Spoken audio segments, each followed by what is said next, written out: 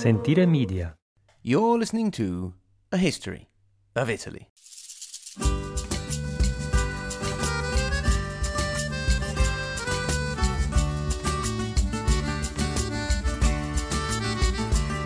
Episode 99. The Visconti lose Milan, then take it back again. E non posso più accucciarmi e così ritorno su. Lascio i colli nelle valli tra due salici piangenti. Io ritrovo la speranza di un amore che ormai fu. In the last episode, we saw Matteo Visconti take his place as Lord of Milan, officially with the temporary title of Captain of the People, but de facto setting up a hereditary rule. Indeed, as we mentioned, it would be the hereditary part that would eventually cause the problems.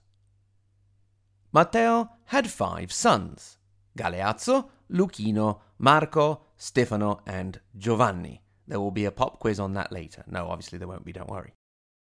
Now, you always want a member of the family in the clergy, because that is also a source of power, riches, and influence, and so that was Giovanni. Galeazzo was the eldest, so the heir, which left 3 spares. Among the spares, it was Marco who was the most talented military leader. Does anyone see a problem with the firstborn not being the most talented military leader? Of course you do, and we'll get there soon enough. In the year 1300, Matteo made quite a match for Galeazzo when he hitched him up with Beatrice d'Este. The Este family by now, as well as Ferrara, also had control over Modena, where Ferraris are from, and also balsamic vinegar, and my own little Reggio Emilia. If you happen to have the chance to listen to the Borgia episodes that I did in collaboration with Assassinations podcast, you remember that Lucrezia Borgia ended up being the Duchess of Ferrara. Anyway, Matteo then put true power in the hands of his son by making sure that Galeazzo got the title of Capitano del Popolo. Then Galeazzo set to making a mess, particularly picking fights with different cities in different parts at the same time and running around trying to put out all of the fires he had set. The people of Milan were very quickly very sick of this, and hey presto, the Della Torre were back in the driver's seat again. You will remember from the last episode that the Della Torre were the opposing family of Milan to the Visconti. Matteo at this point decided to retire to a farm in Peschiera del Garda on Lake Garda, and Galeazzo fled to his father-in-law in Ferrara. The head of the Della Torre by this time was a certain Guido, and he did a pretty good job. So much so that the Milanese spontaneously granted him the role of captain of the people in perpetuity. Things could have gone on in this way for quite a while, had it not been for the arrival in 1310 of would-be Holy Roman Emperor Henry VII, that is, Henry of Luxembourg.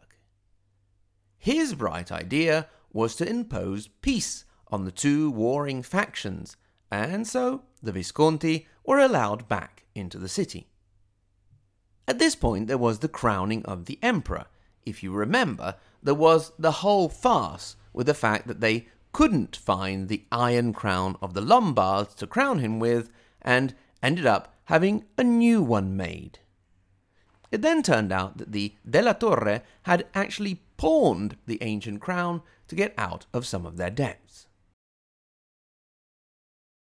At this point, the emperor caught the Milanese VIPs unaware by asking what present they would now offer him. There was a lot of embarrassed silence and foot shuffling and looking at the floor. Then one man indicated that another, called Guglielmo della Pusterla, should decide the present. You can forget that name if you want, I couldn't really find out why he was chosen. Maybe the guy that pointed him out just panicked and didn't like him, and maybe Guglielmo did actually have the title of official present chooser. In any case, the poor guy didn't know what to do, and so he suggested a sum of 50,000 gold florins. At this point, Matteo Visconti, back in town from his farm, wanted to make sure that his voice was heard, so he suggested another 10,000 for the Empress.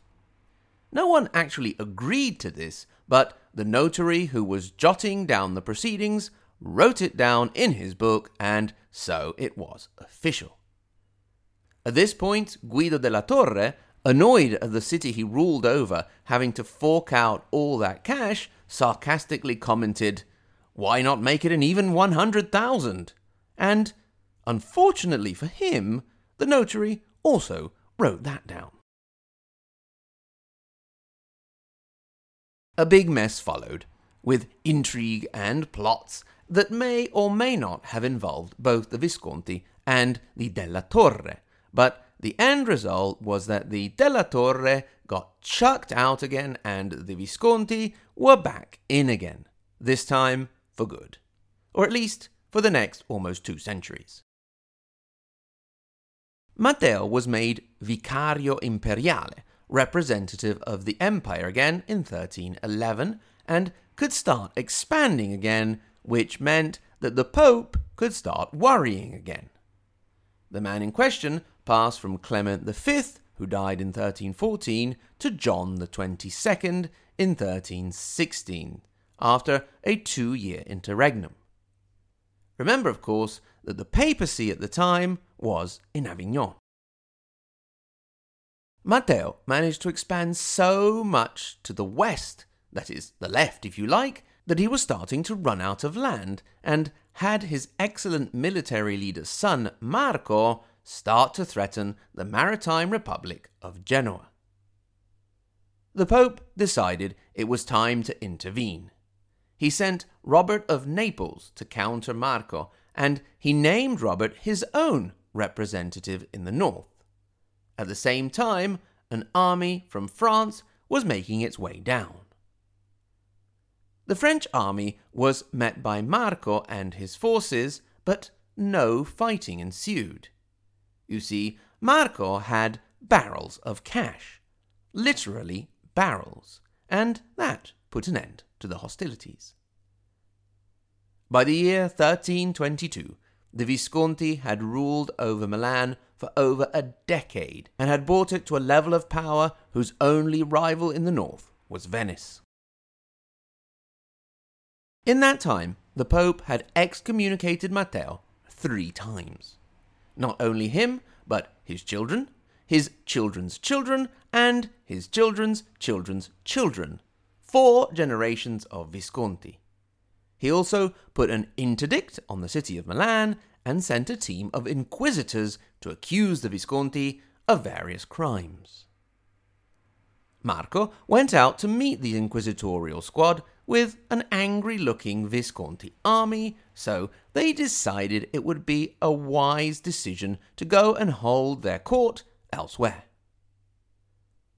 The 24th of June 1322 saw the end of the first real phase of Visconti domination when Matteo Visconti died.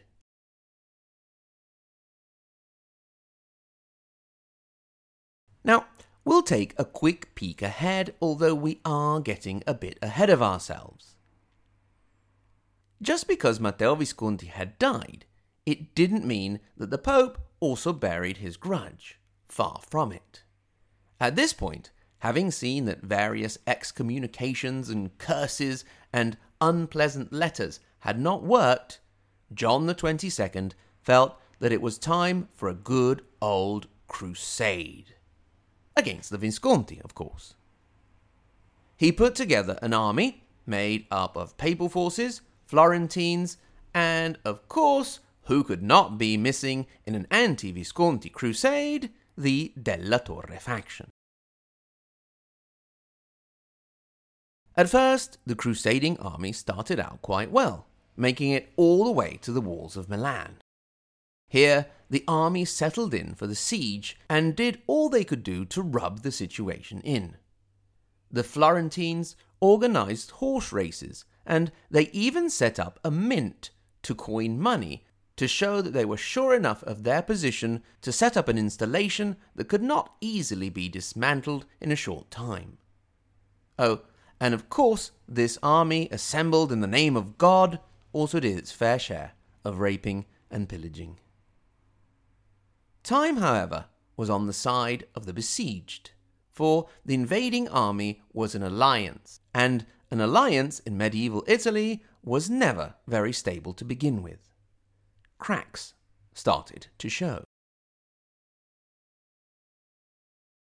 If you add to this the military prowess once again of Marco Visconti and the news of the arrival of yet another would-be Holy Roman Emperor, Ludwig or Louis, and it spelt defeat for the crusade. Things were made official at the Battle of Vaprio d'Adda in 1324 on the 28th of February.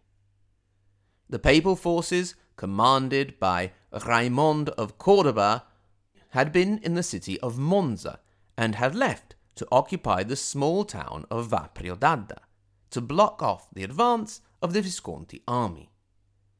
When the Milanese arrived, they laid siege to the town, and soon the papal forces, who had no supplies, were forced to seek open battle. Things went badly from the very start. The Visconti archers started by causing havoc among the papal troops. Then the Visconti set fire to the town. The roaring inferno forced Cordoba's army back towards the river Adda, with the Milanese cavalry blocking off all other exit routes. At this point, a charge of the heavy Allied German cavalry was ordered, and the defeat turned into a massacre. Of the 1,000 knights the papal forces had brought to the battle, only 200 survived, only 20%. Monza was soon taken again, and there Galeazzo built a formidable fortress with a prison that would soon get a rather nasty reputation. The Visconti were now back in full control.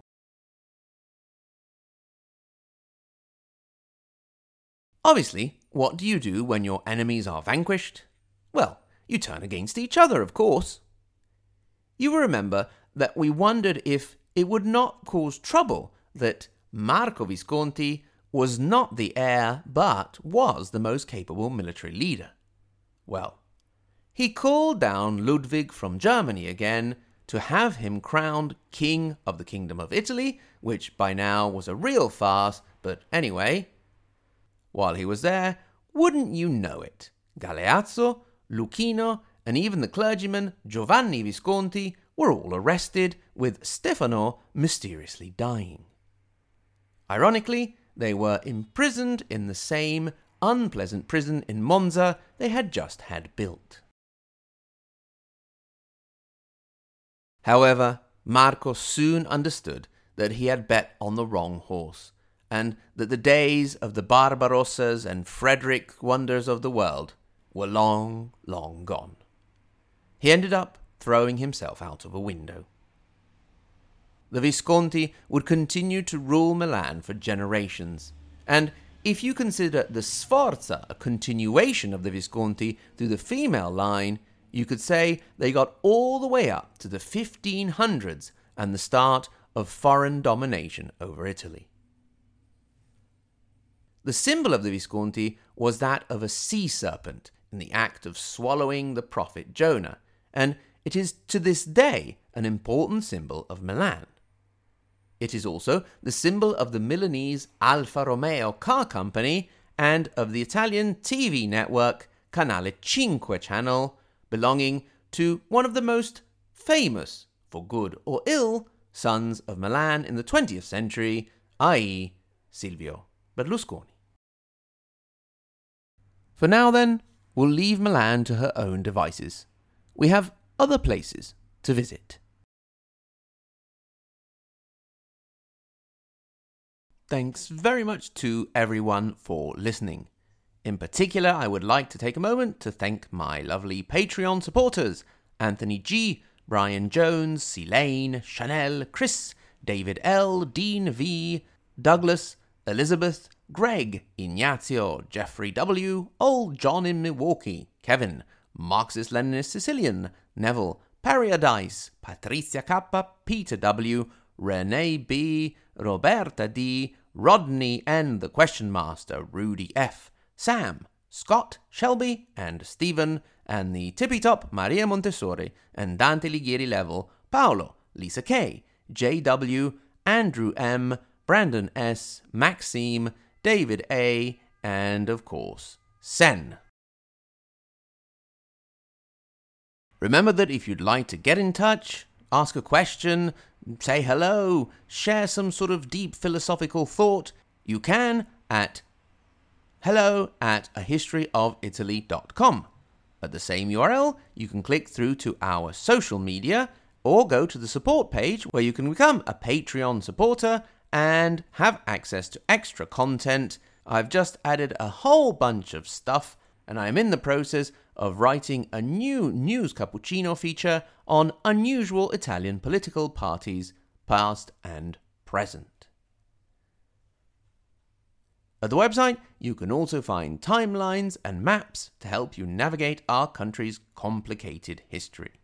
Thanks very much once again to everyone for listening, and until next time, which will be episode 100 with a few little surprises, arrivederci.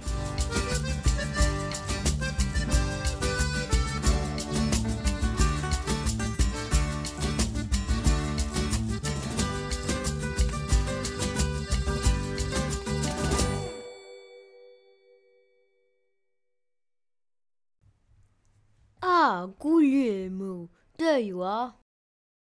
Hello, fellow citizen. Yes, well, you know how you wanted a well in administration and a title? Yes, I wish to do my part for the city. Good, 'cause the Council of the 800 have decided to grant you a great honor.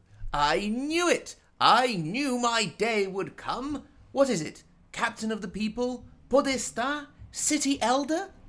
You have been nominated Yes? the official imperial present chooser. Well, I like the imperial part, but what exactly is a present chooser? Don't worry, you'll see soon enough. Okay, well, do I get a standard or a badge or something?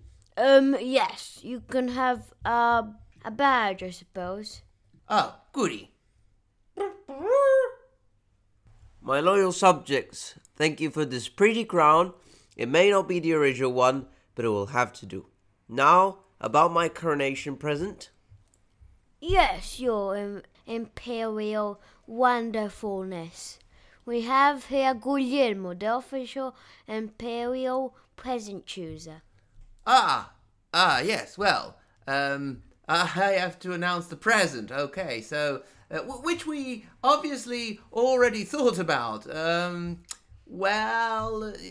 Food baskets can be nice. We had a good turnip harvest this year. What? You wish to engrace your emperor with turnips? No, that was just for starters. We also have, do we have some bits of dead saint we could spare somewhere? Perhaps you would like to offer me a more monetary gift? Yes, of course, yes, I was just getting there. Yes, we have decided a donative of 50,000 gold florins. Good. That is satisfactory. Let the notary write that down. Wait, when I, Matteo Visconti, was captain of the people, we would not have been so rude. What about the Empress? Surely we can spare an extra 10,000 for our Empress. Ah, Visconti, how very generous. Thank you. Write that down, notary. At this point, why not make it an even 100,000?